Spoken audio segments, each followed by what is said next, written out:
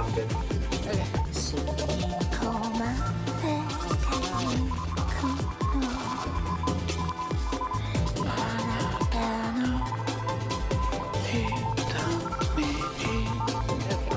I'm gonna let everybody in, yeah? And here we are. Yay!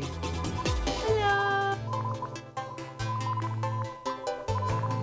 Everybody's coming in. Welcome to the Hot Shit Show. Woo. I apologize. I'm house sitting on a parade route, and apparently today's the last day of marching season. So I don't know if you can hear it, but there's penny whistles and drums going by. I don't know what the hell. It's been happening all day. So, anyways, and it's not, and nowhere I go is it like less loud than anywhere else in the house. So What are they? All right, whatever. What are they celebrating?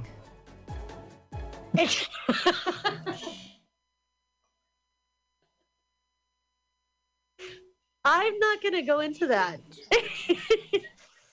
It's Belfast, so it's like it's to do with Belfast politics. Let's say. It's not just happening in Belfast, though. Yeah, no, I'm sure. Yeah, There were 20 today. and I'm sure there's a bunch in Glasgow as well. So anyway, so I put the running order in the chat, but I'm gonna do it again because I know what a pain in the ass chat is. But so welcome to anybody who hasn't been to CPCL before. I am one of three hosts. There's myself and Pam Benjamin, I'm in Belfast, as we know. I'm usually in Glasgow. Here, you know what? I can show you guys. That's the parade that's happening. That's the window. Anyways, so, and then Pam is in San Francisco, and she's broadcasting on her pirate radio station called Mutiny Radio. And then we have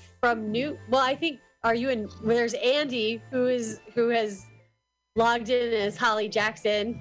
And Yeah, I just live anywhere now, basically. I'm here. This is like Durham. You're in Durham right now, but he's usually in Newcastle. So and so today so first of all, our main rule is don't be a dick. We are a foul-mouthed bunch. We're not there's pretty much nothing you can't talk about. Pam and I have been known to talk at length about tampons. We're not really. Absolutely true. Totally fair. So, Erin, how do we sign up for a slot? And are we allowed to share screen?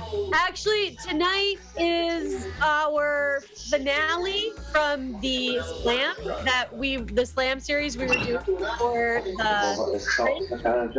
and so there are no slots available tonight because everyone who has the winner from a previous.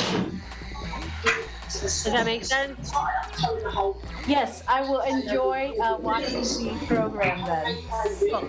No, mute. Yeah, somebody's. Okay. So yeah, thanks, Kathy. So I'm gonna do it again one more time. I don't know. I've just been letting everybody in as we've been going. I did put Kim Vila first. I'm not sure if that's okay. To open the show, we can have a discussion about that. But when we're not as tight, because unfortunately, one of our contestants, Ken Cumberledge, is unable to make it tonight. But everybody has 9-minute sets. So before, it was going to be really kamikaze. Like, we were going to have to keep real huge amounts of keep everybody really on track and like on time. But so we got a little time. We could take a little time between the 9-minute sets, but we still kind of have we're usually much looser here at CPCL, and we just kind of we kind of stopped even making schedules and just sort of let everybody go. But tonight we are on a schedule because it's the Hot Shit Show with the Hot Shit Players. And just for everybody to know, those Hot Shit Players are King. Oh, right, you're right. So our Kim B. Miller. I'm just going to go in order of how I see you on my screen. Mel Bradley, Clive Oseman, Crow Rudd, Louise Holland, Natalie Saligren. I'm not sure if I said that right. Carolyn Hashimoto, King B. Miller, and yeah, that's it. And Ken's missing. So, and Bart should be here as well any minute, although he requested to go last. And I think, although don't hold me to this, I think his entire set might be new shit, which is quite brave of Bart to do tonight. So, like, yay for Bart. Well, we'll see him when we see him. All right. So, yeah, no, you're sorry. So sorry about that, Crow. Like, I've been like, wait, okay, the first show was this 3, and the second show was this 3. So, I don't know, Kim, are you okay with going first?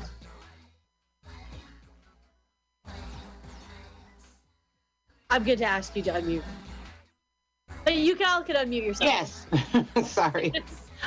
Because I noticed on your FB and social media that you've been performing quite a lot lately. So I figured you'd be old hat and not too worried about having an opening slot. So that was, anyways, my decision. But that's so cool. I'm going to put you on the spotlight.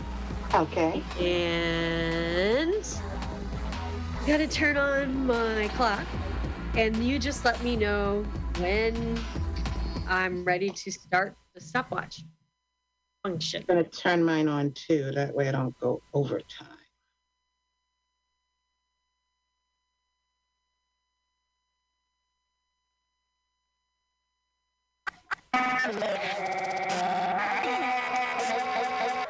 Ready? Okay, go. Okay. So, hello, everyone. The first poem.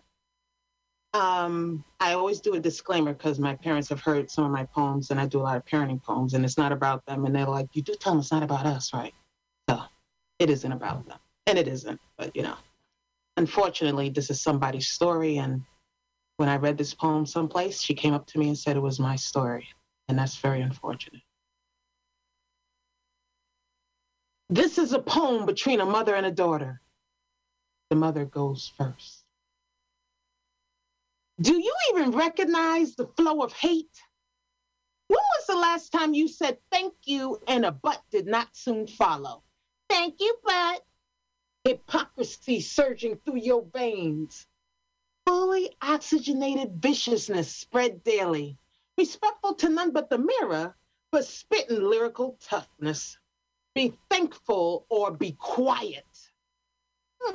Well, Ma, I hear your lyrics, but that's not to my song, you see.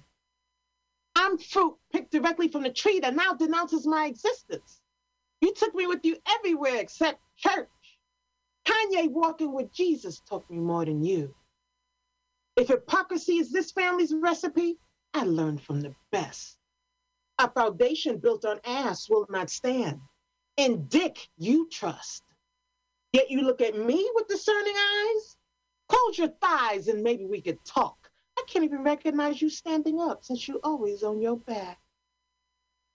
If duplicity is this family's recipe, I'm not the only leaf clinging to his roots. The only thing you taught me was to keep my legs toned and my ass tight. The only class you taught was the art of man, and my body was the center of the universe. I got King Kong on a bracelet, his balls on my earrings. Inspiration for greatness, a reminder of possibilities, so you said. I am no anomaly. I'm my mother's daughter. I lived, I learned, and I conquered. I'm a homegrown hooker. Now step back, pimp, before I forget you brought me in this world. You created this Da Vinci. Now step back and enjoy your artwork.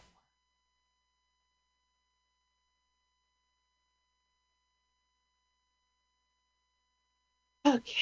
Hey. Hold up. Next poem, so I can find it, is letters to the fellas and letters to the ladies. So let's see, whichever one I find first is the one I'll read first. First, when you're looking and you had it open and the thing shifts. Okay, ladies, dear ladies. I understand some of you are frustrated because your search of a good man has left you empty. But is there a problem with the candidates or the interviewer? I listened to your despair of past loves as you floated on a lake of disgust, your heart repairing itself yet again. Then I stepped back to see through masculine vision. The portrait painted seldom matches the model. We are keepers of truth and destroyers of fact. Our vision distorted, our tongue sharp, our legs open. Let's let truth breathe. You say you want strength wrapped in true skin. You say you want dependability looking back at you with respect. But who do you extend your hand to while you quote what you don't want? You look past the very definition of a man and invite boys in his place, blaming the overlooked man you ignored, but not yourself. Lyrically, you all burst on the songs about romance and finance, requirements, but shouldn't that person be stuck with you calling it a job?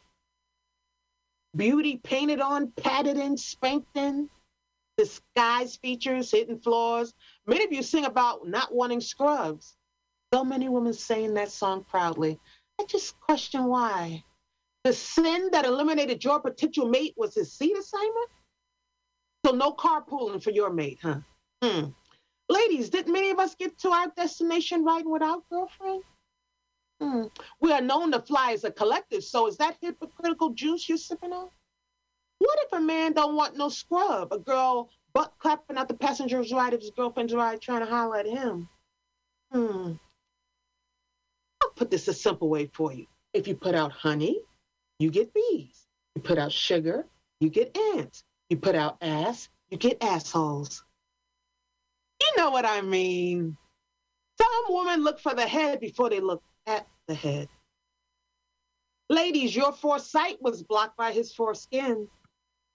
Remember, you said you wanted a good man. Or did you just want a man that's good? Here's a good man, but you wanted to play. That's what you picked. He had somebody when you got with him, but you took his number anyway. Yeah. So really, is the fact that you're a queen and you can't find a king, or he doesn't want a sidekick? I don't know what you want to call yourself, but I think you need to stop being that imposter and start calling yourself exactly what you are. The open leg hotel always seems to have room for one more guest. Maybe he's looking for someone to be his peace and not his peace. Got the word wrong. Anyway, the question is not, is he the right man? The real question is, are you the right woman? Dear fellas, I understand you're searching for a queen, but your candidates are scarce. Maybe it's because you're looking at applicants instead of qualifying them. If your true desire is greatness, you're going to have to look past your penis to find it. There are women of God available, but you dismiss them when their butt don't clap and their panties don't drop. A queen willing to guard her temple is valuable, but not in your mind. Sex is your sole focus. Instead of guiding her to her heavenly father, you try to get her to call you daddy. Stop worrying how much semen you create and focus on how many amens you can generate. If you want to get somewhere, speak to our souls. Our thighs are not open to interpretation. You cannot determine a woman's value based on her size, and some of you have more rigid requirements for your woman than the Olympic qualifying team, yet you haven't been to the gym in years. If your woman must have a six-pack, then you best be in shape yourself. Then there Where are the fellows who want to rule a woman? The only commander-in-chief is one, and it ain't you. We ain't looking for daddies, and we are looking for companions. And you need to know what you really want anyway. If you're looking for someone to clean, hire a maid. If you're looking for someone to cook, hire a chef. If you're looking for someone to ride, get you a horse. If all you want is the cookie, there are women out there willing to provide just that. But go find you some rental cookie. Don't pretend to be a king in order to date a queen, then hit the door before the wet spot dries. If you can't stay for breakfast, you shouldn't have asked for dessert. Look, we hate fakeness. Real is what we crave. So don't imitate or conform to impress us. We ain't looking for someone to assimilate. We're looking for someone to date. We ain't looking for someone a cliff note of a woman. We're looking for someone who wants the full-length version. Address us with respect. Don't call us names, and we won't call you any. How would you like it if we came to you and said, hey, what's up, too short, not getting any, missing, not my type? Then your precious ego would be in need of repair. Besides, you ain't as slick as you think you are. You haven't invented a new shade of Kool-Aid. We've already drank that brand before, okay? Close to me, I'm out of time. I'll finish this one. You haven't invented a brand new shade of Kool-Aid. We've already tasted that one, okay? All you're doing is giving us some Similac mixed with crap, and it's not new. It's baby formula for boys who haven't learned to walk with real women yet. So just know, we are 24/7 women. We are not a cliff note, and we won't slow down our pace to fit you into ours. So you either step up, step off. Thank you. Yay! That was rad. Hey, thank you so much for opening and for being here. That was great. Fire. Thank you. It was fire. Thank you. You're Oh my God, hilarious too. I was gonna open up the show with the Laverne and Shirley theme song, and I totally forgot. Oh well. Anyways, we'll come in from break from it. Okay, so thank you so much. I'm gonna put reset. And who did I have on my list? Clive, are you ready to go? I am, but just before I start, I've got a friend who's trying to get in. Okay. The link didn't work, apparently, on the email, so I've sent her the link again, but she doesn't know the passcode, and I don't know the passcode. Does anybody know the passcode? I think I do. I've got to go check it out. Hold on a second. I'm just gonna look in here.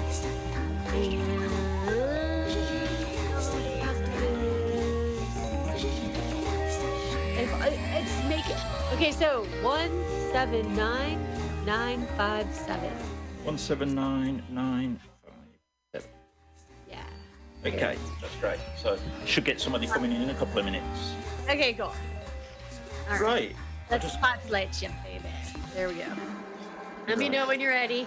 I'm not quite ready because I've just changed something on my phone. Okay, right, I'm ready. That's in time. All right, take it away. So, I'm Clive, and I'm going to start by shattering a few illusions about popular children's characters. They all seem great, don't they? But when the cameras are not around, some of them are absolute bastards. And this is possibly unsuitable children's stories. Humphrey, the chunky West Country monkey, had on comfy rumpy pumpy with the grumpy umpty Humpty Dumpty. Andy Pandy was feeling randy, but Miranda Panda wasn't handy. He got turned down by sexy Sandy, who branded him as Namby-Pamby, so Pan Shandy was fine and dandy. Donald Duck was out of luck in the quest for a fuck, and he fussed and cussed how much this sucked. So he hired a quack whore for $40. SpongeBob SquarePants had some bants with a man from France, but the man from France started to rant and at a glance produced a lance. Poor Bob cracked, cacked his pants, and ended up in an ambulance. Postman Pat had a secret stash of lots of smack and crack and hash. He was a very brash chap who got into scraps when out on the lash, and only his cat knew he was E.D. Alfash trash. Tom and Jerry got very merry on a bottle of sherry and jumped on a ferry to County Kerry. Tom felt a rumbling in his belly. Jerry's legs turned to jelly and he ended up in peri-peri. Rupert the bear had a bit of a scare. He ripped himself open on a broken chair and they tried to stuff him with Donald Trump's hair. But the glare he gave them said, "Don't you dare. I'd rather be dead than have any Trump in there." And Stormy Daniels agrees, to be fair. All children's heroes have an alternative story, some full of glory, some pretty gory. But what they never told you on Jack and Ori was Peppa Pig's grandma got shagged by a Tory. Thank you. So talking of Tories, of course, it was Cameron that shagged a pig, allegedly. But any pig with any self-respect would tell our current glorious leaders to just fuck off. And people overseas ask, what's it like to have a prime minister like that? It's like a biscuit dunked in tea too long, the slime found in the garden pond, 0.07 if he played James Bond. Brexiteers well and truly conned, one of a kind like Hitler's ghoulie, jilted John without his Julie. A cheap umbrella when it's blowing a hoolie. He can't have been elected, surely. A cigarette without a light, the suntan you would get at night. Massive piles when you take a shite. Serial liar, but that's all right. A hotel with no paying guests. Royalty without the incest. Donald Trump's hand in a bigly contest. Looks like a scarecrow way past its best. Manchester City without the money. Looney Tunes without Bugs Bunny. A comedian that isn't funny and don't even think of the alimony. Thank you. So, I've now got a couple of guests to introduce to you for the last two pieces. The first one, I'm a good guy. I like to share the spotlight, so that's why I'm doing it. And we are now going greyhound racing for the 128 at Balmoral. And I'm just going to move over so that the guest can come in.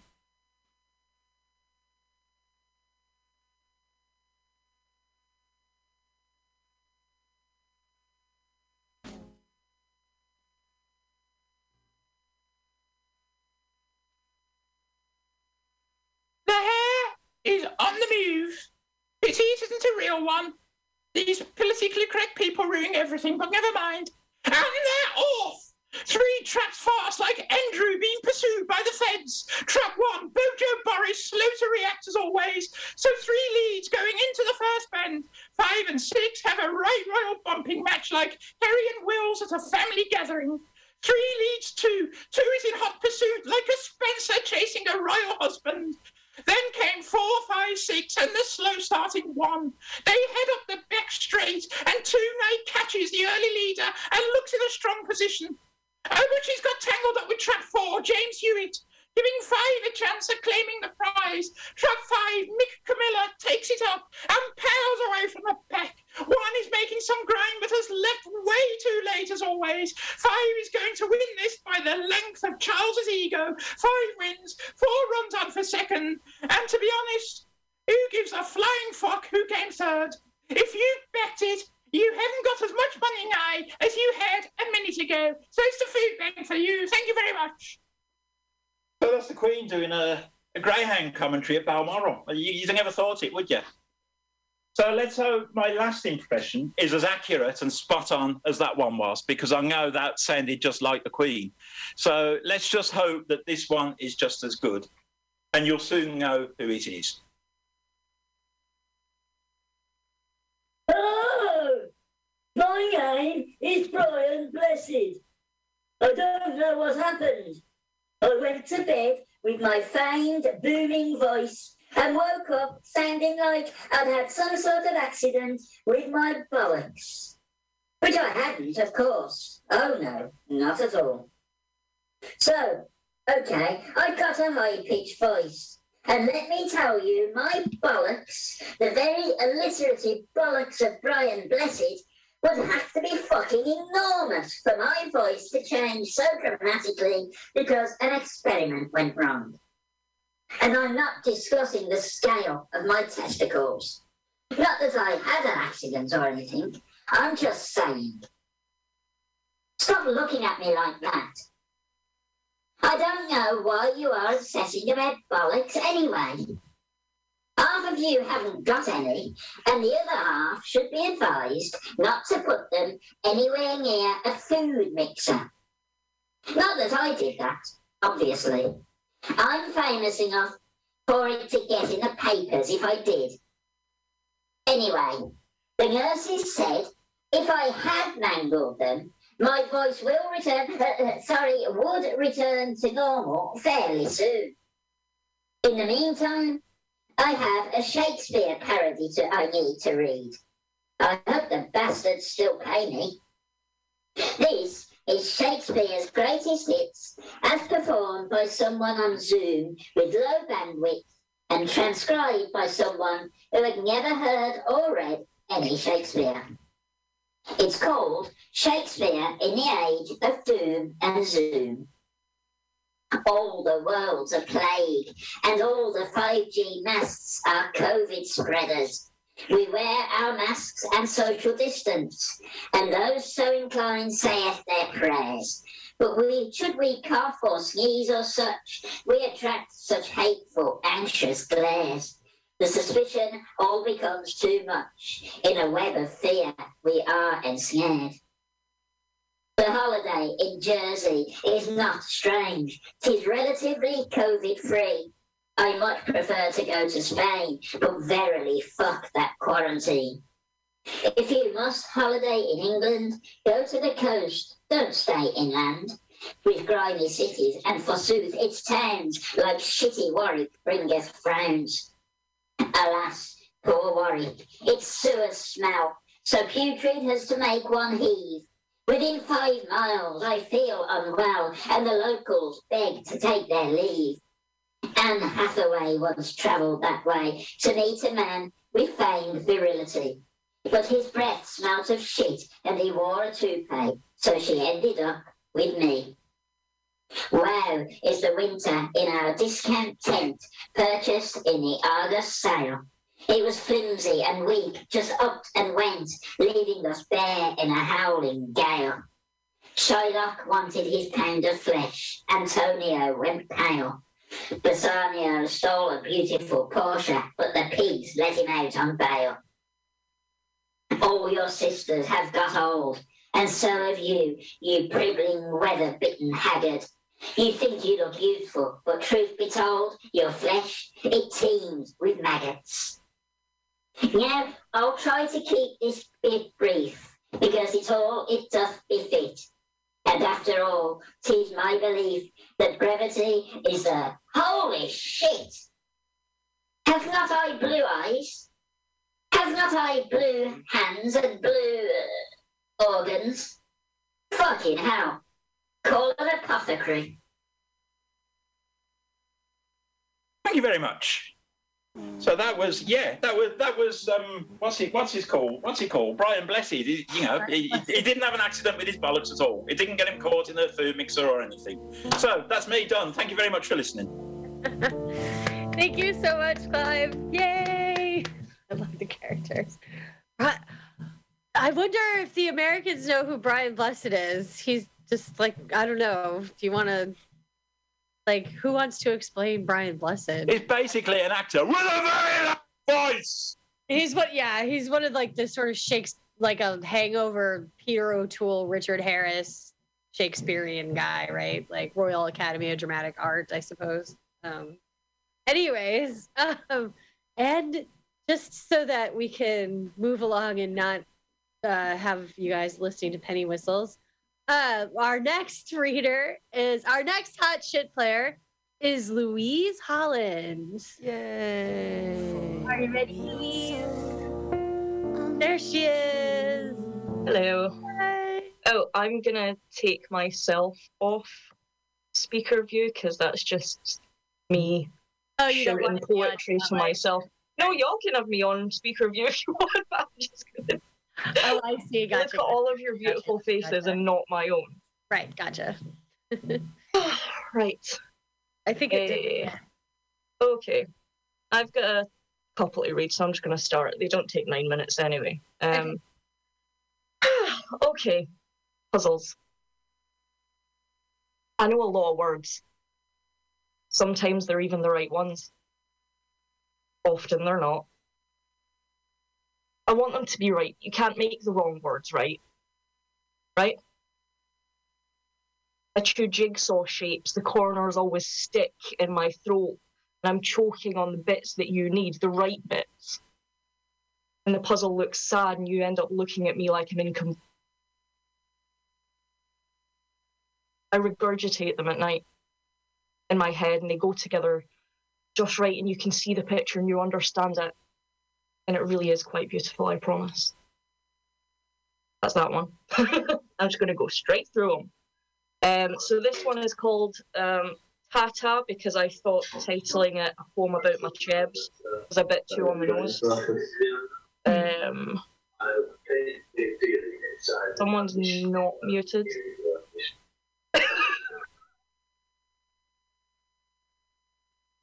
They've been through a lot in 36 years. They've been grabbed, teased, pinched, squeezed. They've been licked and sucked. And yes, they've been fucked. They've been used for the pleasure of others whilst weighing down my own self-worth. And it wasn't all bad, but I'm taking them back. They're mine, not yours. That's that one. Needs must. You're in my head today.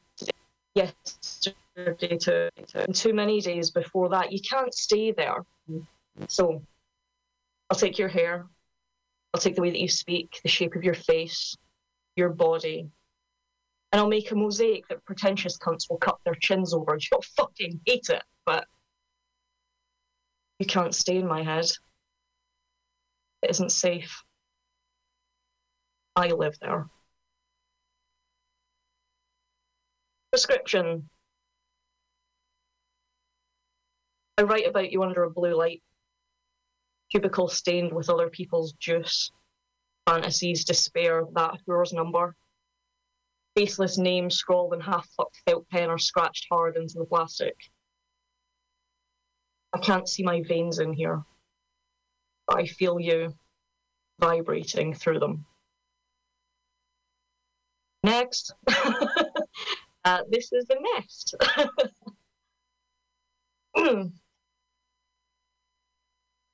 She was chosen to carry them, she thinks. Nurture the chaos in her stitching, the best person for the worst job. Mother Nature declaring, this one. They tear holes with razor blade wings, stinging and crawling, and the noise is so loud, always so loud. It's incessant. They follow her through dreamscapes and picnics in the park. They taunt and bite and buzz, buzz, buzz, and more than once she's tried to exorcise them. To blow them away with smoke, wash them away with booze, with fuck sweat, with fucking sage and sharpened blades, but nothing works. They lie dormant sometimes. Give her pincushion heart a moment to heal, allow the lungs a steady breath, let the mind flow freely, but they resurface always. There have been times when she just wished that fucking swarm would swamp her, that they'd buzz and bite and sting until it was over and she was numbed by the pain and free. But no. Something stops her from just laying down. He stands, not tall, pretty weak. She grabs them in her fists anyway and whispers over the noise. Not today, cunts. That's that one. And I'm gonna leave you with Limbo. My really posh telephone voice kinda sounds like, good afternoon, Pharmacy Louise speaking, how may I service you? Have you been bad? very, very bad. And I don't know why I do it. It just happens. I want to be incinerated like clinical waste.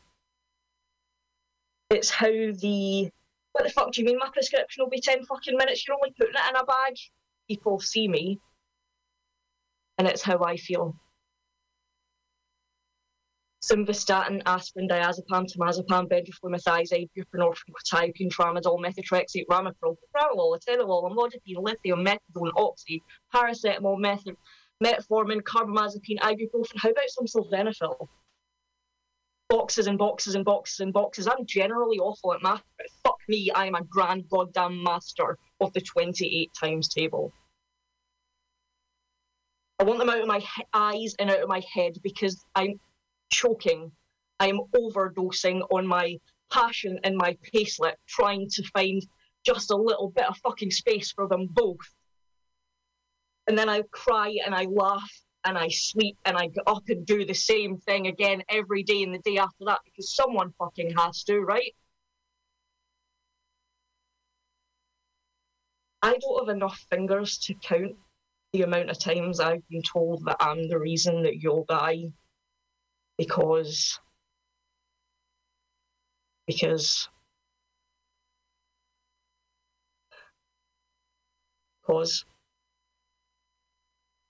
I do take all of you home and dream about making it better, which is just fucking crazy, right?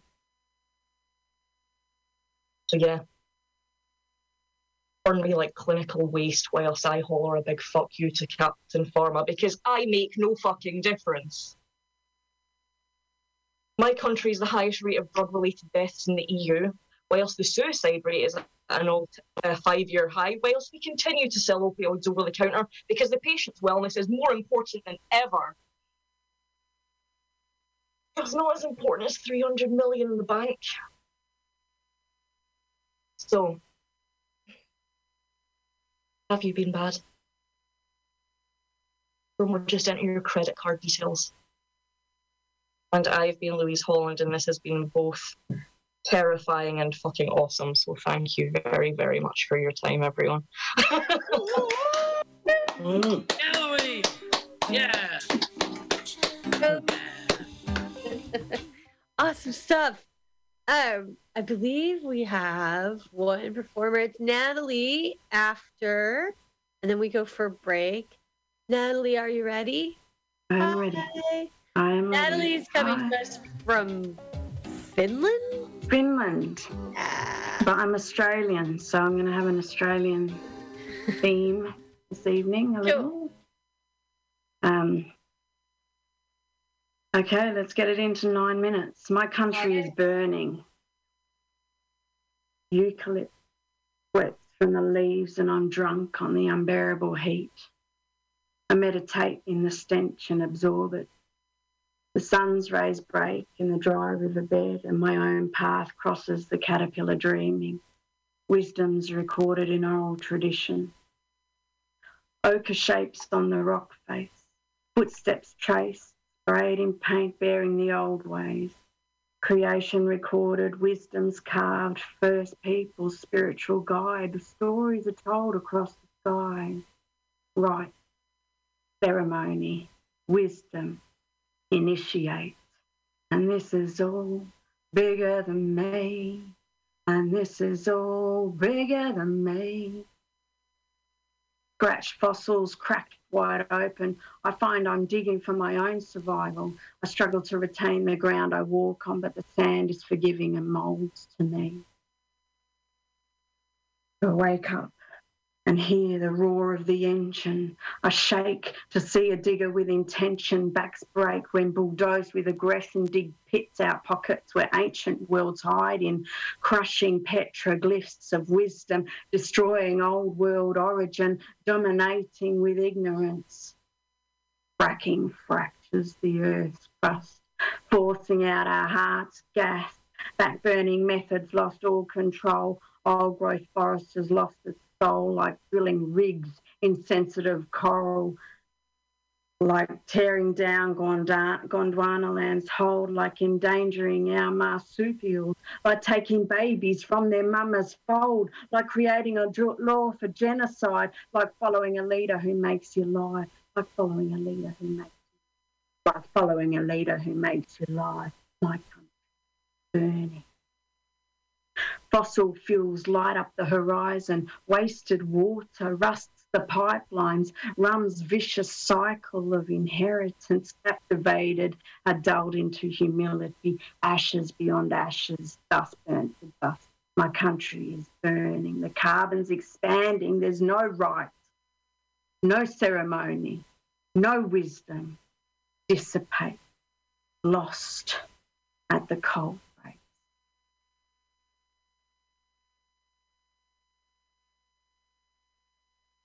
To the man, this is a letter, to the man who tied my dreams to his feet like a shadow he wanted to play with, I thank you.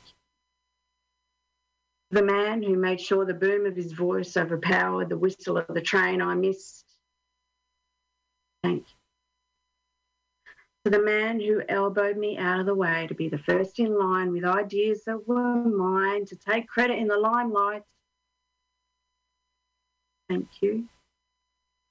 To the man who growled warnings at me like an old street dog, hardly disguising disgust as I two-peed on the pole. To the man who took offence to ideas not meant to undermine, following the paranoid line, playing the blame game, silently shaming, constructing the philo effect as a way of punishing. To the man who disguised his inner wolf with a charismatic style all the while, playing with his balls, hoping I'd go down path less travel. I thank you. From you, I learnt the big bad world starts right at my feet. From you, I learnt that trust and empathy are my own worst enemy. I see the strain in a lip crack with bitter nests that not having stretched for some time. I watched it snarl flick with an unconscious itch. I met you before, you know, in another story, at another time. Puppet master. Captain hooked them up, Peter Pan, the greedy wolf to Red Riding Hood with your element of surprise. It struck me unexpectedly as I slipped to the ground, looking around, thinking I'd dealt with it all. And that's what makes this ruthless thief. That's what makes this hostile grief, the dis-expectation, the miscombobulation, watching the train depart as I'm left at the station. And the line in between that modesty draws, between suffering and exposure, between professionalism and a too-big fall, between the victim and the enabler.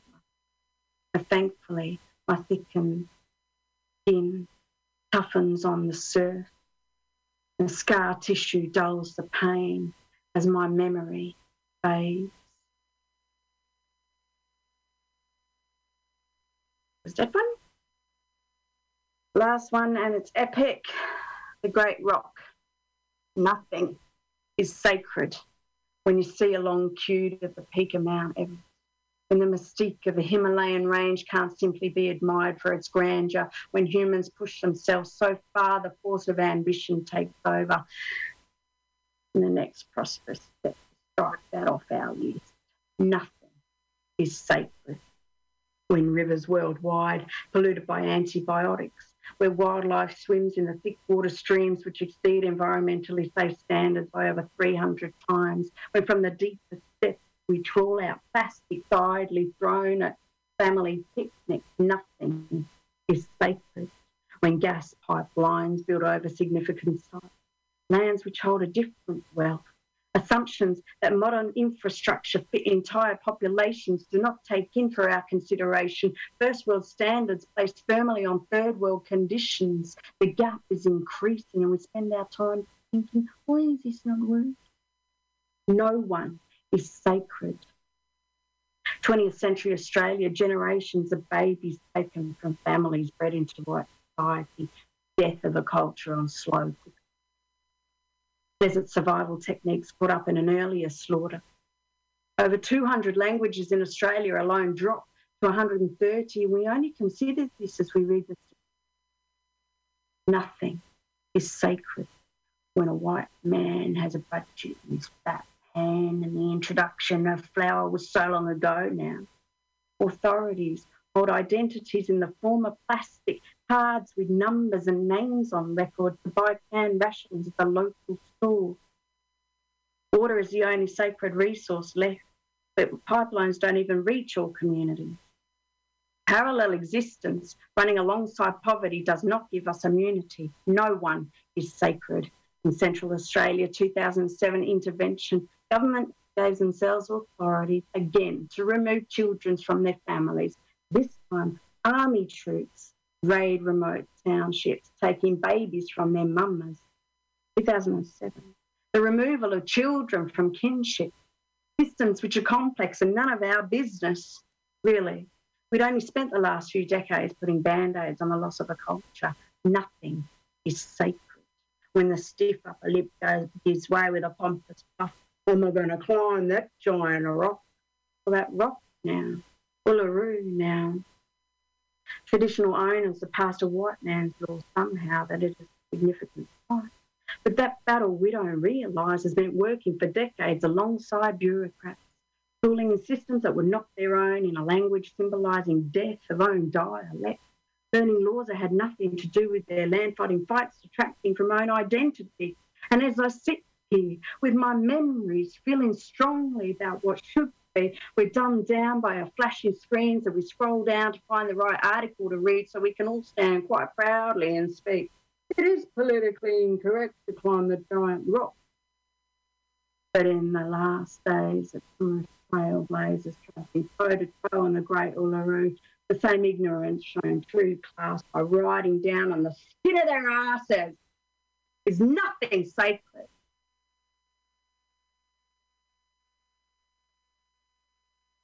That's my 9 minutes. And it was. Thank you so much. That was fucking epic, man. Thank you so much for closing the first half. Hey, thanks, CPCL. So awesome to have you. Yeah, thanks for having me. So we're gonna take we'll take till 9:10 or wait well, help me math 9. We'll take till 9 and we'll reconvene and we'll do the second half. And yeah, I gotta go order food. Awesome. And I think maybe people aren't delivering to my neighborhood because I'm on the parade route or to my house. Anyways, so I'll be right back. You're listening to CPCL here at Mutiny Radio. We're going to take a little break and play the breaker here, and we'll be back in 10 minutes with more poetry, the second half of CPCL, the PBH Fringe from Edinburgh.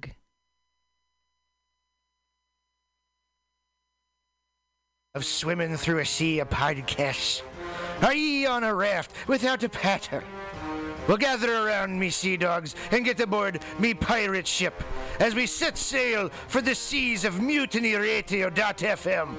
From there, you can captain your own pirate ship as you sail through over 44 different shows for all of your listening pleasures. They've got live comedy to small business advice, LGBTQ friendly to sports, vinyl to gutter punk. MutinyRadio.fm has the best programming the internet ocean has to offer you. I bet my peg leg on it, or I ain't scurvy shit-faced McRat.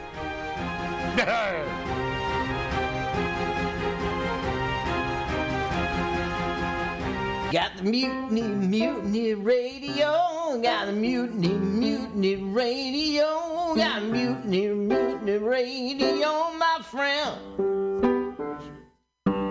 Got mutiny radio. Got mutiny radio. Got mutiny radio, my friend.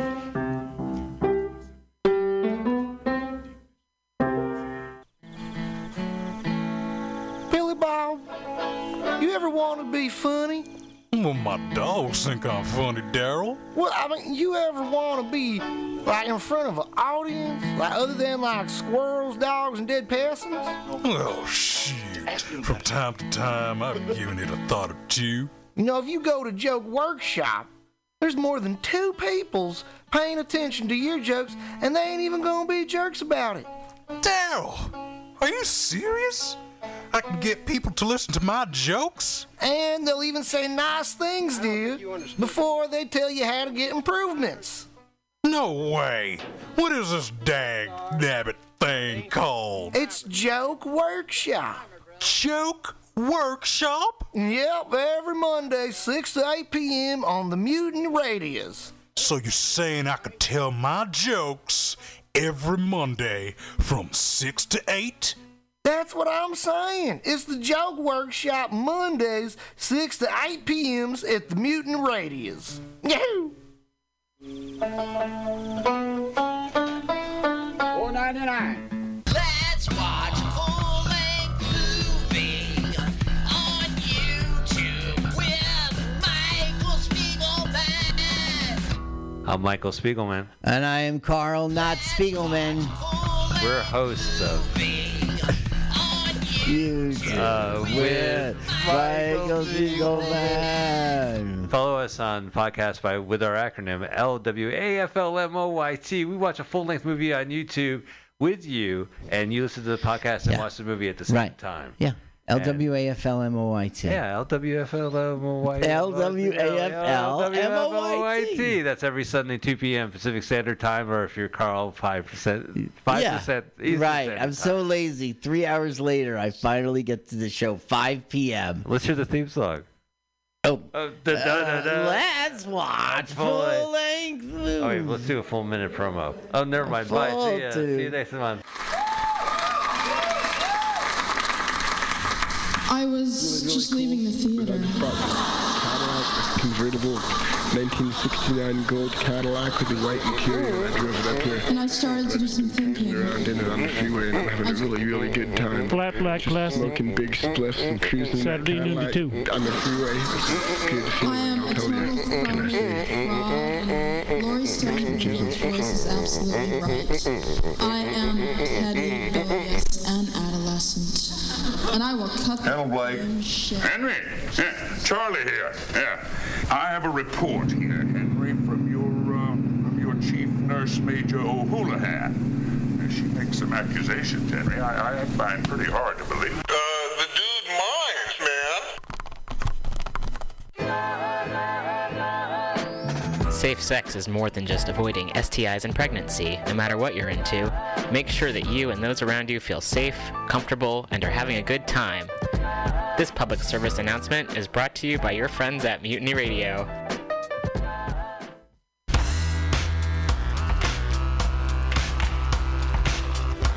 Hey everybody, listen to the Weekly Review with Roman every Friday from noon to 2 p.m. This is an unapologetically anti-capitalist program. We interview community organizers, activists, and artists. We talk about ways you can take action right now. So listen in to the Weekly Review every Friday from noon to 2 p.m.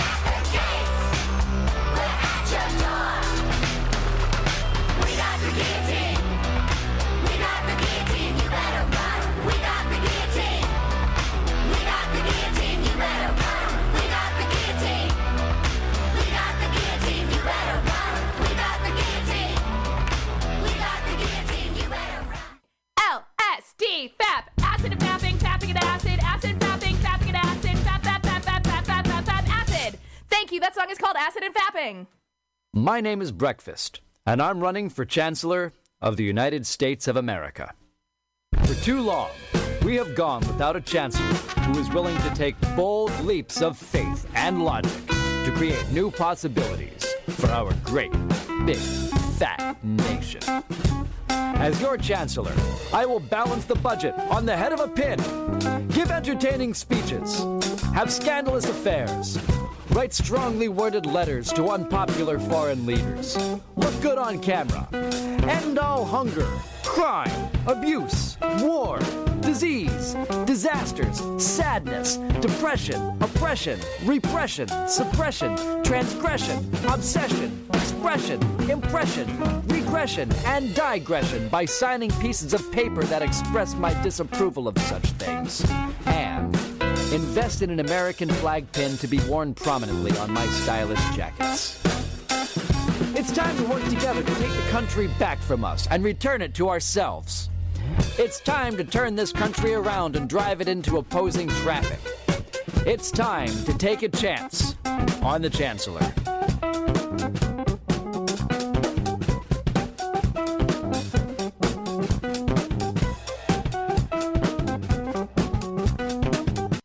Those who have an insatiable appetite for all things in life, who scream at nothing and everything at the same time, who dance till sunup, who cause the sun to set again with irreverent bow, who rival the moon with gravitational force, who leave rooms feeling empty and earthquake struck, who don't give a fuck, who make, who do, who dream out loud and laugh like maniacs, who draw shock and awe on faces graced with watching, who create from the soul of an orgasm, who swagger even alone in the shower, who fight with passion and love with passion, and are passion, who catapult over cliffs in the name of revolution, who would rather die than fall in line to conform, who constantly challenge the norm, who greet each and every day as if just born. I say to you, I know your greatness, the way a suicide jumper knows weightless just before the impact, and in fact, I know it best when I say to you, I love you. Hello there, my friends out at Mutiny Radio. Chester Cashcock here, giving you my love and regards as well as Moofy's over there. And you know, anytime I go swimming in my vault of rare coins and piles of filthy cash, I can't help but listen to Bamtastic's Comedy Clubhouse every Friday from 8 to 10. They have a fun time at Bamtastic's Deep in the Mission, where you can laugh off your tushy every Friday for a mere $10. And $10, I mean, that's what I use to wipe my tushy with, so to wipe it off for it's indubitious. And if you can't make it to Mutiny Radio, don't worry, don't fret at all. You can simply download the podcast and post-show in the comfort of anywhere, like your Aspen summer cottage on the mountain ridge with the kayaks. Just go to podcast.pcrcollective.org. I think like on like some of the merch stuff that I did, I think I put like choose poetry, choose life. And then when this started up last year, I was like, I might use that. Mostly because I couldn't think of anything else. But yeah. I thought it had a Trainspotting connection. Yeah. It seemed to ring a bell. Yeah. Yeah. And we're back. Hello. Yeah. Well, I'm really bad with naming things. I've got I'm working on like a new poetry photography thing, and I have no idea what I'm going to call it. That's the hardest part, like writing the forms and stuff. That's fine, but like coming up with a title for the thing, Jesus. Well, you should let someone else do it. Ken. You should have a little contest. Yeah, have a bunch of people. Get Ken to do it. Yeah. Or seriously, he's responsible for my title. The reason I have such a nice title, Ken. That's basically why. Yeah. Oh, that's awesome. Well, we can. Why don't we do something on CPCL and everyone can let us read your stuff, and then we'll all. You choose the best. I mean, you have a bunch of brains out here. We'll figure out something for you. That's a good idea, actually. That would be an honor. Oh my God, to be able to title someone's book. Holy crap, that's exciting. Like that's what an opportunity. Yeah. What a neat thing. No, we'll do as that. long as people don't take advantage of that, you're fine. I mean, knowing what CPCL's like, probably will. It'll probably just be called "Don't Be a Dick." That's the best name. That's what you should title it. I'm gonna have to call it that now. No, that's not a bad title. It's not a bad title. I'm gonna have to call it that now. See, Andy actually wanted to call at the beginning when we talked about doing because we did for the stay-at-home fringe, and when we talked about doing it more often, Andy's first suggestion was, what was it like? Fuck pretentious poets or something. Yeah, fuck pretentious poets. Jesus God. Great. At first I was like, what? And then I used to be such a cunt. Oh, wow, yeah. Jesus, I'm so glad we went with Choose What We Choose Life. Jesus Christ. Oh, yeah, don't listen to me. This is why I don't title things. Andy, I thought that was kind of funny. I think but it's whatever. hilarious. My gloves are too pretentious for this poem. Last night. There's where you betray yourself as Fringe. The untitledness and the fact that, Yeah. no, I don't give a shit. So last night I did a poetry event in this homeless charity, and next door was a bar. I went to the bar to bring the drink back round, and I ordered my beer or whatever, and then the barmaid was like, "Good luck," and I was like, "You mean?" He's like, "You're a poet, clearly," like because the way I was dressed, I was like, I mean, "Yes, but rude." Like, what do you mean I'm a poet? These are my clothes. Oh my God. Yeah. You've made it. You are a visible poet. I wanted to go and get changed. I felt like such a hipster. That's incredible. I didn't think that was possible, but you've done it. Yeah. If she'd ever I'm clearly buying the wrong shoes. My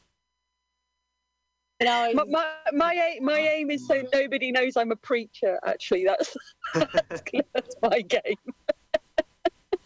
You're a preacher? I'm learning new Okay, stuff all so the time. I guess we're back from break, and now I have got to find Mel, who I'm sure is ready to go. It's nighttime. Hello, Mel. Everybody, welcome Mel Bradley to our a hot shit player, Mel Bradley, to our hot shit show. Hi. Take it away, Mel. Okay, so here in Derry, today is Foyle Pride, and obviously there are other parades that are happening, but because of COVID and all the rest of it, we haven't had Pride, and this is the second year, and it's devastating. So I'm going to do some queer themed poetry in honor of Pride. The first piece was the first piece that I ever did for a slam, so start the time. I don't care much for lipstick. It's not really my thing. It makes my lips feel obvious and somewhat out of place. I wasn't always so shy of my assets. My younger days relished their advantage back when I was playing dress up, pretending I was a girl. I wore my supposed sexuality with pride and loved those lurid hues, the racy red, hot orange, party purple, and seductive pink. Purple and pink to make the boys wink. Well, that's what I'd always been told. Purple and pink. And boy, did they wink, then move in for a little bit more. But the unattractive, contagious rash dressed up in those lurid hues, the smashed up red, not so hot orange, hungover purple. And what was so seductive about that pink? It took me a long time to realize what my dress-up play really meant. See, that was my way of making me feel normal and not so out of place. But I hid how I felt inside my head, only joking with half-serious intent because I didn't understand what I was or what the rules were for being me. Then you came into my world with your cheeky, confident wink, giving me the warm and fuzzies that I'd hold on to for days and days. You didn't like being a girl. You weren't comfortable in your skin. It was through you I finally understood myself and realized what I had to do. See, you're not one for lipstick either. I mean, not really your thing too. You like my lips the way they are. I am pretty enough for you. Now, yours is the only wink I want. Our kiss is unattractive and contagious rash-free, with no need for pretending or playing dress-up. When it comes down to the truth, it's just you and me. Thank you. The second piece was the sort of like the journey to writing the play that I put together last year for Pride, and it's called Beyond Me. Beyond first shock breath into cold, unfamiliar air, hands that grapple the blinding, stark white glare. Swaddle tightly, now secure in safe arms, and strokes on noses, skin to skin, feel warm. Beyond the you can be anything you dream of, bold astronauts and perfect ballerinas, driving fire engines or being a fox, adventure games, the dressing up box. Beyond school day classrooms and uniforms, learning to sit in neatly lined rows, pristine, counting and spelling, language expanding, friendships formed in playgrounds, bonds unending. Beyond traditions and cultures of growing up orange and green in this wee corner of humanity, of altar boys and girls' brigade costumes, processions and ceremonies, alignment assumed. Beyond class and notions of rising above, head down, work hard, strive more and more and more. Gotta get out of here, gotta get elsewhere, a chance to just be without the past, aware. Beyond experiments in identity, trying to find the one that fits flawlessly, expectations set, ideal prescribed, the need to belong, to find the right tribe, performing self to the outside, rehearsing gestures for the mirrored gaze, practiced faithfully, guarded in style, straight back, tummy and chin up, lips part, smile. Beyond the pride flags and the party club scene, flamboyant boys in loud colours dancing free, girls in flannel shirts, hair short, tattoos, tough, pushing boundaries. Far enough. Beyond gender, decided in those first breaths by a doctor that never asked, a life mapped, dressed in pink, climbing trees, feeling wrong, trapped inside a body that doesn't belong. Beyond fighting the legal rhetoric, have a flirtation, maybe a relationship, witness life as partners, exchange in name, celebrated openly. No fear, no shame. Beyond stripping down needless barriers, clearing out old prejudicial debris. Let me ask you, honestly, what you see. You look beyond the labels of me. Thank you. My last piece is called Confused. True story. You're the worst lesbian in the world, is the line I get thrown at me the most. It's as if they think my sexuality is open game for their ill-humoured joke. They laugh, shrug it off, tell me to wise up. It's just their unique style of banter. Like somehow it's my own fault. I'm setting myself up. Hang on there. Can we just halt? Oh, confused. You think I'm confused, that I can't seem to make up my own mind, that someday I'll simply wake up and leave this woman nonsense behind, that I have an awkward lack of ability to make decisions or even commit because you haven't worked out how your neat little box fits. Oh, I'm greedy. I want it all, my cake and then maybe another slice. I'm promiscuous and my sluttish ways are part of some experimental vice. I wish I didn't feel the need to explain, to somehow qualify my very being. I get tongue-tied, exasperated, and end up just agreeing. Because it's easier that way. I hate conflict. In truth, you're not even remotely curious. You're more than a little oblivious as to how your words are injurious. And yeah, maybe you faced yourself naked in the mirror and thought about all the insecurities you have and the countless demons that you fought. But see, it's a little hard for me to put myself in your shoes because of the chipping at the armour that I carry exposes all the shame and self-doubt, and I know it's not just temporary. I get this on both sides, from my gay friends and straight, as if whom I sleep with is a general topic for debate. And whilst I like to jest that I'm more the equal opportunity sort, please don't think this gives you an excuse for some so-called witty retort and letting me know that you're really open to the proposal of a threesome because it kind of fires your arousal, makes me roll my eyes and inwardly count to 10. Come on, breathe deep now. Find that inner place of zen. I'll fuck whomever I choose and I won't give a damn if you can't quite work out if my preferences are for a woman or a man. Not the relationships type. At least for the moment, that's my way. Maybe I'll meet an extraordinary gentleman or lady someday. My attraction is to human beings, not the layout of their anatomy. It doesn't mean I have a roving eye or misunderstand the concept of monogamy. So for once and for all, let me explain, or at least let me try. We really do exist in this world. That's right. Some of us are bi. Thank you so much.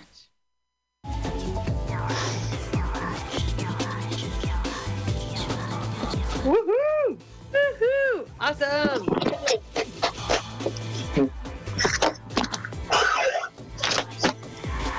That was amazing. Awesome. Thank you so much, Mel, for coming. Some of us are coming. I discovered recently, well, not that recently, but during lockdown, that there's a name for me that I'm pansexual. And I was like, oh, cool. And apparently, as I was like, oh, right on. Like, I didn't know. I'd just been saying bi all these years. Like, I had no idea. But anyways, that was like, but all these words, like, it's so funny for me because I'm old. And, like, I'm always finding out the new words, and the new words change so quickly because of the internet. Like, it's like, that's when I was coming up, like, words stuck around for at least, like, 3 or 4 months before they got, like, anyways. But anyway, so, yeah, thank you. And awesome. I've totally identified with all of that. So who next is, I see this is why I kept posting does anybody know who the hell else like is next? Or not who the hell else, but like I know Bart is last, and then Crow. Carolyn Hashimoto. Let me take a look. Carolyn Hashimoto. Carolyn. Yay! That is it. Hashimoto. How can I forget about Carolyn? Welcome, Carolyn Hashimoto. Hey, moo! See?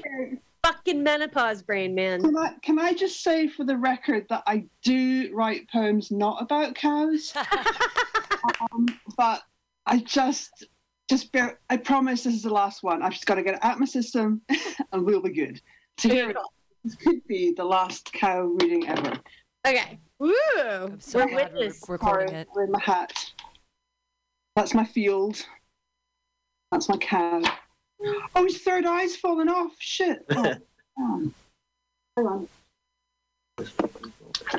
Bear with me. Mighty, never thought you'd hear. Sorry, I didn't mean to. Oh, hang on. What am I like? Right, cow has got his third eye. We're ready. Okay. I'm get my screen up. Let's get the spotlight off. That's horrible. Yeah, okay. So this is about 9 minutes of cow. Let's do that. Right. Cow is kind. Cow is lazy. Cow farts. Your mother is a fat cow, but she is kind. Your mother is lazy. She ruminates and regurgitates, and she farts. She's filthy, smelly, heavy and slow, and she farts, and she embarrasses you in public. Like now, when nature calls and she just can't help herself. She lifts her tail and farts, and then empties her bowels. Did your mother not tell you it's rude to point and stare at the stupid fat cow? Cow skips. Cow farts. Cow receives the semen of a prize bull. Cow says, fuck this.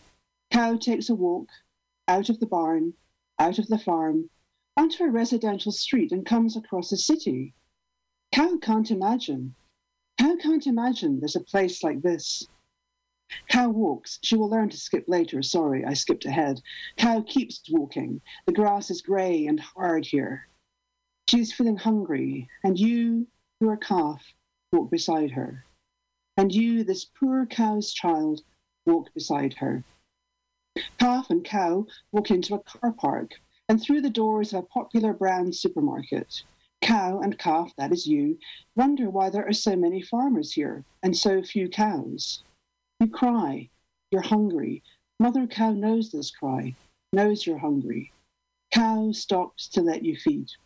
Cow nurse, cow tender, cow kind cow. Cow stops in the middle of the dairy aisle and lets calf feed. You, calf, drink your mother's milk and stare at cartoon cows on cartons. But you don't know what a cartoon or a carton is. And calf is full now. This place is so strange, but they smell a smell they are familiar with. It is cold, metallic. It smells like home. And they wonder, is this where they belong? You cry too. You are hungry too. You bite down on metal. You want milk. But Mum is too busy filling up her trolley. She has things to do. She has things to buy. She knows this cry. She ignores it. Busy Mum, tired Mum, ignored Mum, bad Mum, good Mum, drunk Mum, yummy Mum, stupid Mum, lazy Mum, perfect Mum, Mum you'd like to fuck Mum, tired Mum, poor old Mum. She pushes on, buys Flora Buttery, Battery Farm eggs, Orkney mature cheddar, milk leaks from her udders. She pushes on. You chew on rubber and you shit in your unrecyclable nappy. She buys bacon and white morning rolls. You are hungry, moo too. And I'm dreaming of the gentle whale, nuzzling and guzzling its way through the plankton-filled sea. In my fantasy, I'm the whale, but this is the nightmare where I am plankton, or am I microplastic? It's so fucking hard to tell the difference these days. And in your waking dream continued, you chance upon a fistulated cow, inert and silent in the pet food aisle, head low and heavy, udders masticized and covered in slurry. You wonder why a cow can't raise their head like a horse can, but still, you can't resist.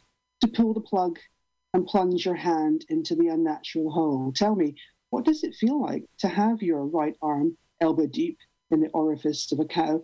Squelchy, I imagine, sinewy too. Was this your first time? What if this is the nightmare? What if this is not a fantasy? Or what if it just gets stuck? If the laws of gravity and nature conspire against you, what if like a vacuum it pulls your arm in and the only way out is to chop it off? But then, maybe that's just how the stupid cow likes it.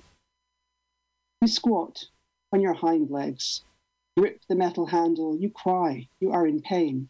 Water pools around your heels. Cow knows. Cow knows this pain. Cow knows this cry. And she pushes, just like you. You push and they pull, and your babies drop, land on the cold concrete floor. Her long, licky tongue licks away the fetal matter. It is warm. You are loved. Your fat, lazy, melancholy cow mum loves you, but time is up. She's not for you. There's no goodbye, calf. There's no goodbye.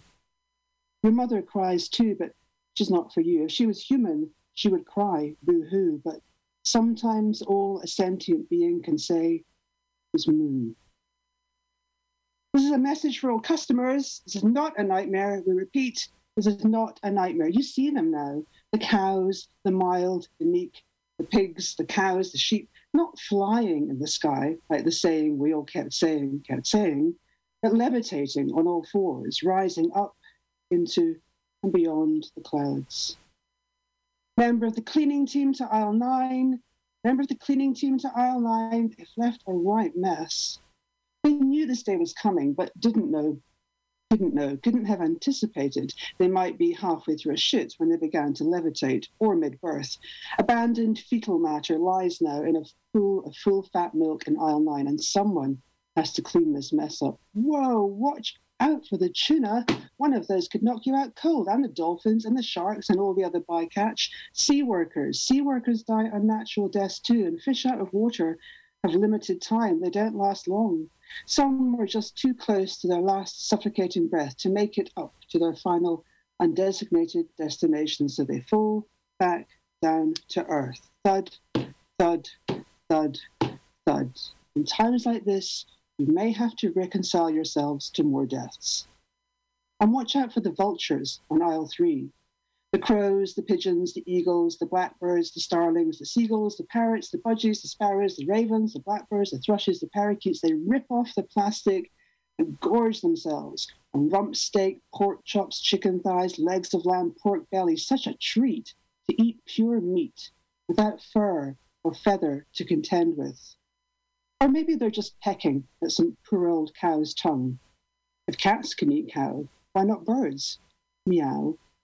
Predators, savages, but not savage like you. You, are you still here? On your hands and your knees, on all fours, on the slimy, sinewy supermarket floor, fighting your way through the fish and the birds and the excrement to the exit door? Or are you rising up with a delighted moo, leaving the chaos below you to those who will inherit the earth? Those who will inherit the earth. And still the cows and the pigs keep rising, or maybe when they get high enough, they will start to fly. Who knows? You'll never know because you cannot see that far. You just cannot see that far. But being the cunning and resourceful human that you are, you've seen a way out of this mess.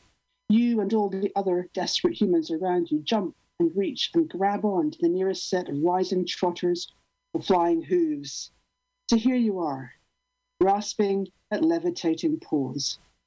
But what you have failed to consider is that maybe the stupid cows knew all along, and the sheep, and the pigs, and all the other dumb animals too.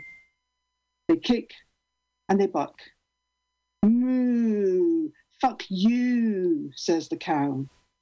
Bah, ha ha ha ha ha, says the sheep. Moo. And all that is left is you. Survivors, you, the unnaked humans are here. Here amongst the piles of discarded waste, the spilt milk, the fetal matter, the rump steaks, the chicken thighs, the birds pecked to death in the rush, the piles of steaming shit, the quagmire, and the rising stench. You retch, you gag, you vomit.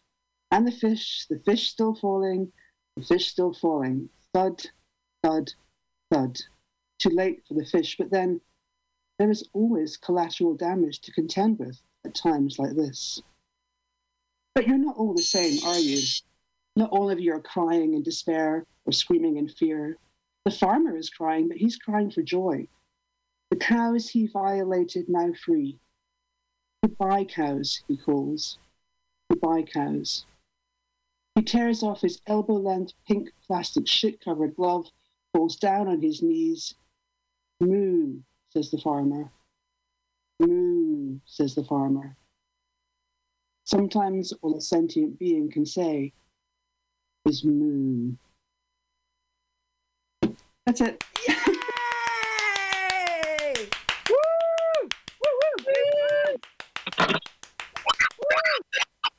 That was incredible. I can't wait for the cow book. When the poetry cow book comes out, I love it. I love the cow stuff. It's so original. It's so it's topical and amazing, and I love it. For more, it has to stop. Carolyn also submitted her master's, her shit for her master's this week. So woo! Which was about cows, yes. It would be interesting to try, I know Kathy had made a comment that it was theatrical. It would be interesting to try to come up with some stuff when I get my own theater. Hey, yeah, I costume. Maybe we can try to do a whole cow, the cow production. Yeah. Anyways, thank you so much, Carolyn, for coming. Another hot shit player. So our penultimate hot shit player, the spotlight, is Crow Rod. Where are you, darling? I know you. I have to find you myself by using this cursor. Here you are. Hello. Let me know when you want me to start your time. We're not being that hyper. We're not being that dicky, didactic, pedantic about it, but nonetheless, I feel like I need to run the timer. So let me know when you're ready to go. When God sends me to hell, I want him to hesitate. Stare down the list of my transgressions the same way my mother mourned my history grade. I want him to stroke his beard and ponder the question of whether remaking one of his creations is a sin. The end of the journey is the vision he had all along. Maybe we are all born works in progress. Maybe we are born with this spark to create or defile or innovate. Maybe we were meant to have the ideas that weren't coming to it. Otherwise, surely would have started as spacemen, right? When God sends me to hell, I want him to consider the alternatives. Ponder which is better, queers or burning them. Thank you. So yeah, hi, I'm Crow. I am taking the place of AJ McKenna tonight, bringing on my angry trance shit in. So we'll see how this goes. Next up is, you guessed it, the angry trans poem. This is called How to Be Socially Acceptable as a Trans Person. Try not to be too out there. It's important to be softly spoken, trim your claws, shape yourself around their ideals, their comfort, beat yourself down until the threat they see has been pacified. Trim your claws. It is important to make normal people feel safe around you. Because in order to be accepted, you're going to have to reintegrate, effectively muzzled, trim your claws, strip down to your bones. Try not to consciously work to erase the divide. Throw other trans people under the bus if they work to erase the divide. Denounce every cis ally who works to erase the divide. Try to stop thinking about the murders and harassment that frame the divide. Cry yourself to sleep trying to forget about the murders and harassment that frame the divide, and preventing the countless murders of trans people that make up the divide. But it isn't countless because every trans person reads the kill count that makes up the divide, and we mourn the hundreds lost every year in service to maintaining the divide. Also, cis people can smugly call that equality, pointing at the box you climbed into for them, preening like a performing animal while the rest of us pace our cages, teeth bared, claws sharpened to turf-ripping points. Because this has never been about acceptance. We don't care if we tick your boxes, we will flatten your boxes as we live harder than anyone else. We have earned this through fire and brimstone and hailstone fists. The hoops we're forced to jump through simply to show why we should be allowed to exist. Thank you.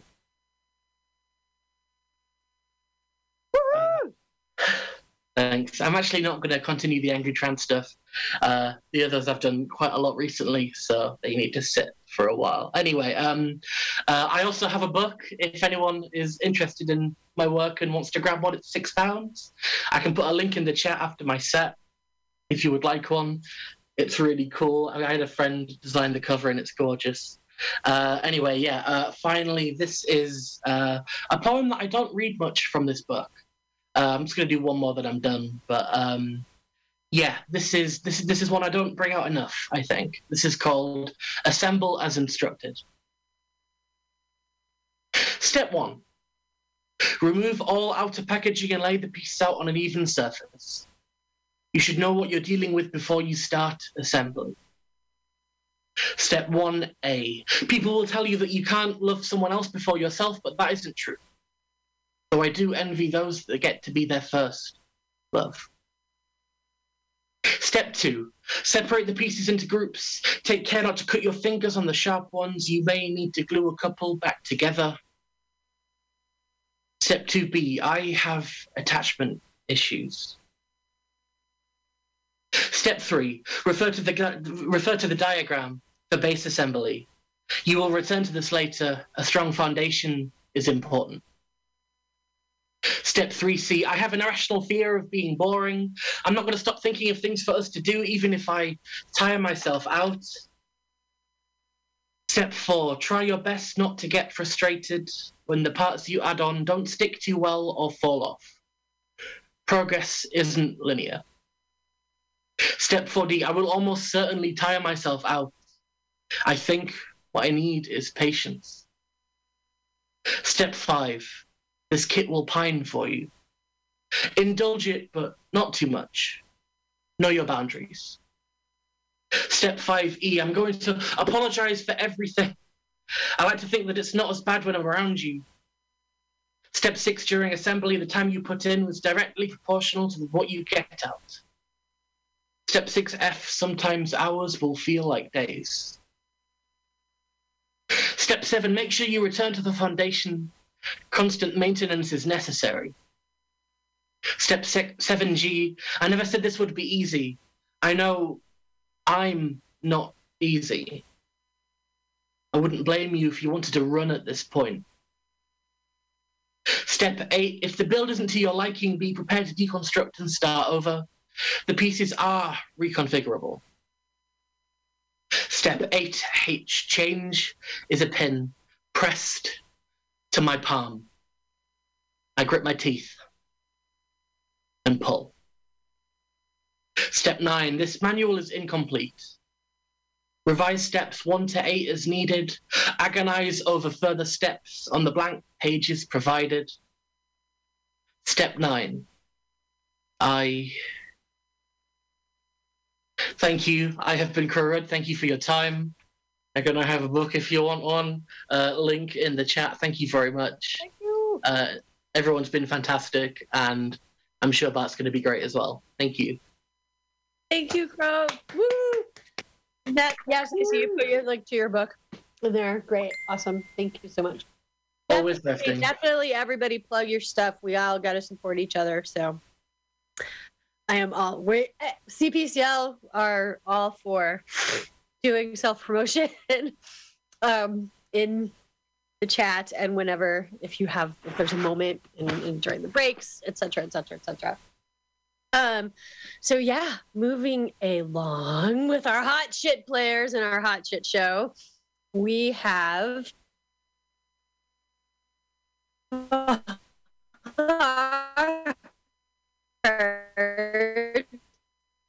Okay, cool. Yeah. Okay. I'm going last because I told Erin I hadn't written anything and I wanted to write everything like today. Like I finished work at 5 and I was like, new shit. Yeah, new shit is like the way forward. I think I'm going to start with old shit, but okay, all right. But like it's like that's where I'm at right now. I just moved back home, and I haven't been home in like 8 years. And I got a job like 2 days after I came back. I was only meant to be here temporarily. So it's like old shit in a new place, or new shit in an old place.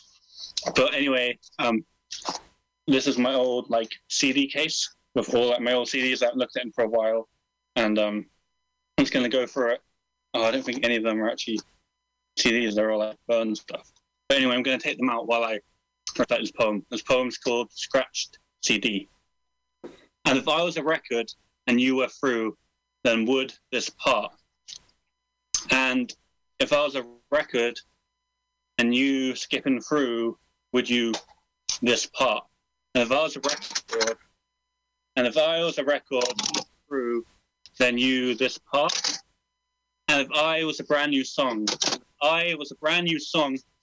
and you were skipping through, then would you this part?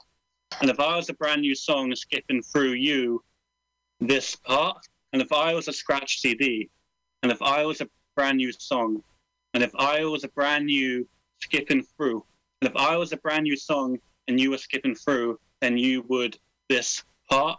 And if I was a brand new song and you were skipping through, then you this part. And if I was a brand new song and you were skipping through me, then you would miss this part. All right, thank you. All right, this next poem is called "When I'm Dead, Take My Body and Do Cool Shit with It." All right, it's kind of like a grungy lockdown poem. I'm on my own in the sense that I do not own anything that won't perish with me. In this sense, I only own my body. In this sense, I don't even completely own my body. It will belong to others while I'm alive and fall out of my possession entirely when I die. I've often fantasized about that moment when I could leave my dead body behind as a gift, preferably to a lover or a long-term friend, with the hope that they do not feel burdened, and a note that reads, "Do something fun with it. cool shit scribbled in brackets so they know to plan one last adventure to end all our adventures together. To do something unsensible while I'm not sensing, like roly-poly me down an up escalator, bury me in a public botanical garden at midnight, or leave me on my third favourite bench, then come back for me. I love the image of a friend pushing me down the street in a wheelbarrow, while somehow drinking a beer. A repayment for the night I took him home in a wheelbarrow. My mum always worried about the wheelbarrow and never who I put in it. The times I snatched it from where it lay on the back path, near our neighbour's wall, flaking rust and holy, surrounded by white, wild hemlock flowers, their heads weightless cauliflowers in the dark.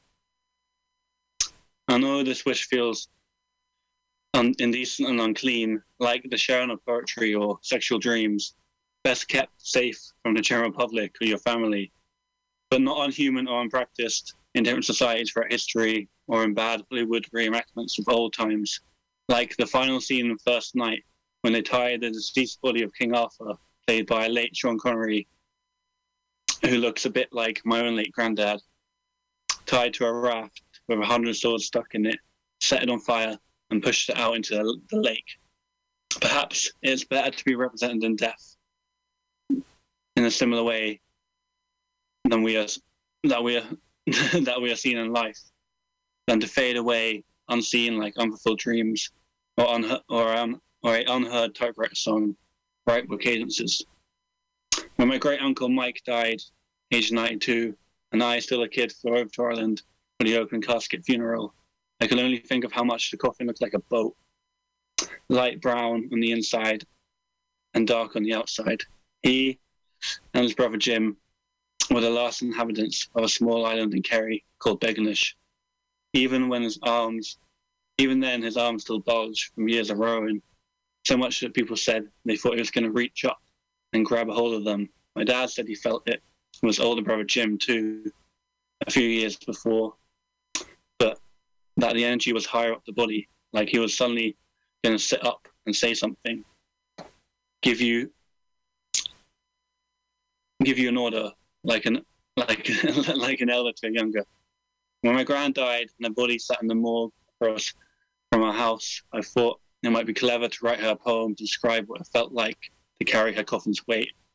But COVID intervened, as only one person was allowed to touch the coffin. So instead I made a note that when my youngest cousin had stopped playing her violin and her brother his accordion, their parents reached over and each put a hand on them, whispering, "Well done." My aunt put a hand on my cousin, their mum, my mum on my aunt, my older brother on my mum, and I nudged my older brother. He put a hand on my shoulder, and I reached over to my younger brother, who was sitting a seat down from us because he didn't want to be involved in the prayer reading or poetry reading, and I put a hand on his shoulder.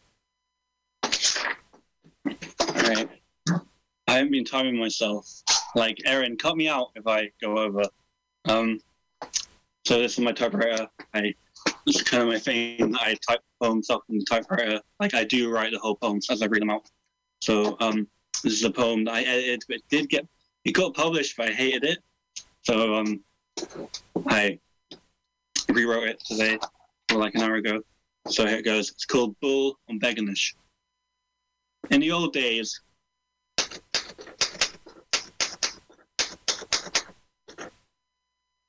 when there were still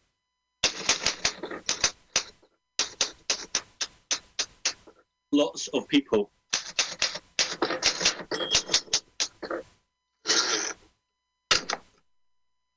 living there on the small island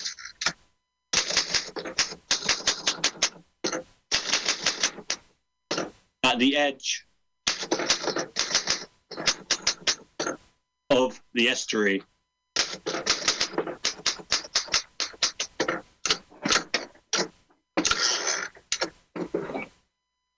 When my grandmother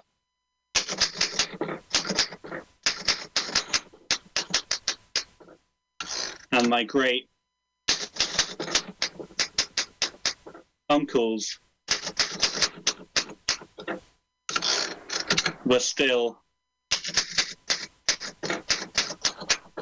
teenagers, your man, my great-granddaddy,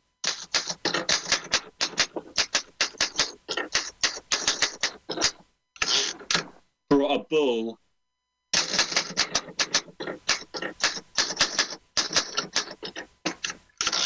to Begonish.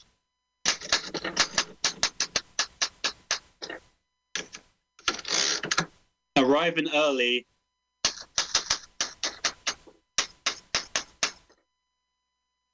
the next morning,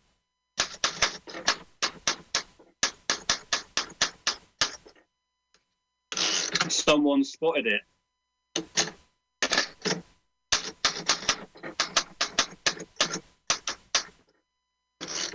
A mile upstream.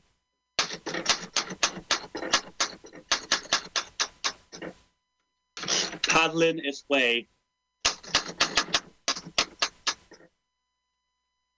to the mainland.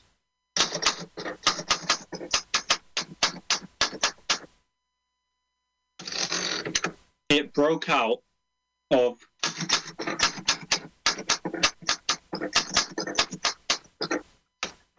its pen at the back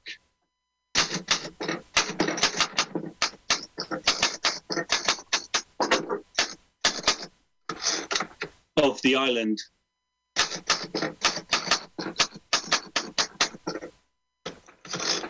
Ran down, out through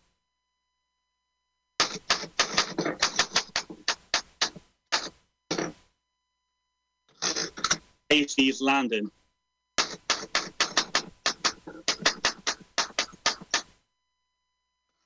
Past the seal colony.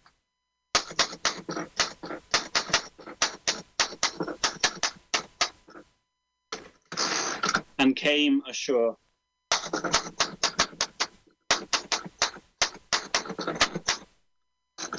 In a cabbage patch.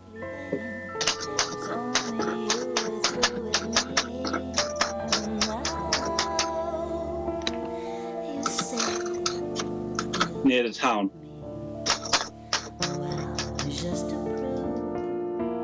I hate to do this, but I have to leave, and he went over his time, and I have to go run another show at 2:00 at Atlas Cafe. So thank you so much for joining us all month from the Edinburgh Fringe Festival, and thank you to Scotto of Flat Black Plastic for switching times with me so that I could enjoy this whole month with Edinburgh. So keep it tuned in for Flat Black Plastic, which is up next. And come out to Atlas Cafe at 2:00 for comedy every Saturday.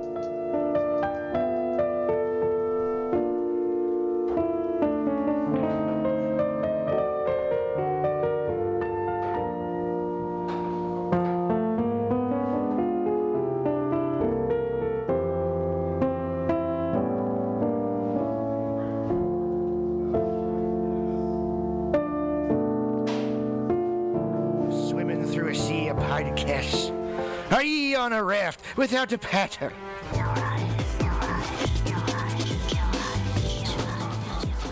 It is Wednesday. It's high noon.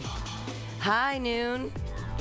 You are listening to the Alta-Cast here on MutinyRadio.fm. I'm your host, Pam Benjamin, and I am joined today by Jason of The Purge. Well, hello there, Pam. How you been? Hey, I've been doing great. How have you been this week? I've just been peachy. Awesome. Peachy. Fuzzy on the outside with a hard interior that's... Yeah. Fuzzy on the outside. Insert joke here. Insert punchline. So this is the Alta-Cast here on MutinyRadio.fm, brought to you by Alta California Botanicals, the best medical marijuana tink in the biz. If you have not tried it, you must go to tryalta.com and check it out. Or go to your local dispensary.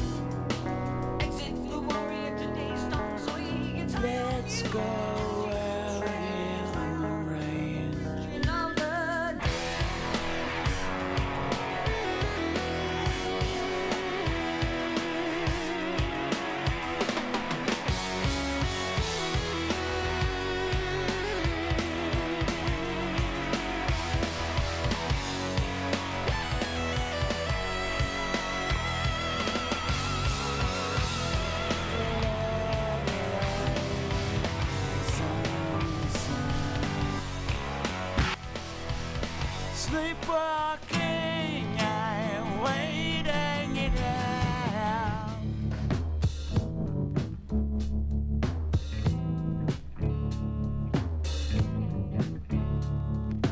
Feeling better now that we're through. Feeling better 'cause I'm over you. I learned my lesson and left a scar. Now I see how you really are. You're no good, you're no good, you're no good. Baby, you're no good. I'm gonna say it again. You're no good, you're no good, you're no good. Baby, you're no good. I broke a heart that's gentle and true. Well, I broke a heart over someone like you. I'll beg your forgiveness on business knee. I wouldn't blame him if he said to me, you're no good, you're no good, you're no good. Baby, you're no good. I'm gonna say it again. You're no good, you're no good, you're no good. Baby, you're no good.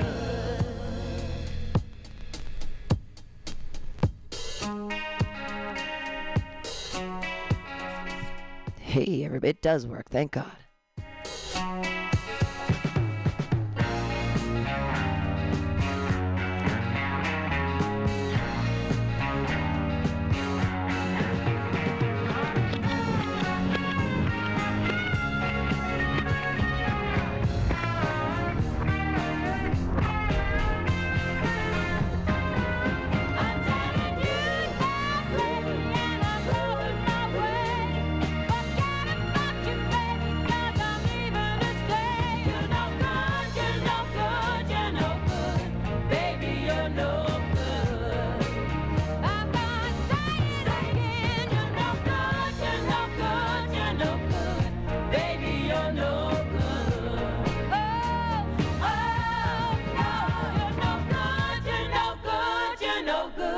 Baby, you're no good.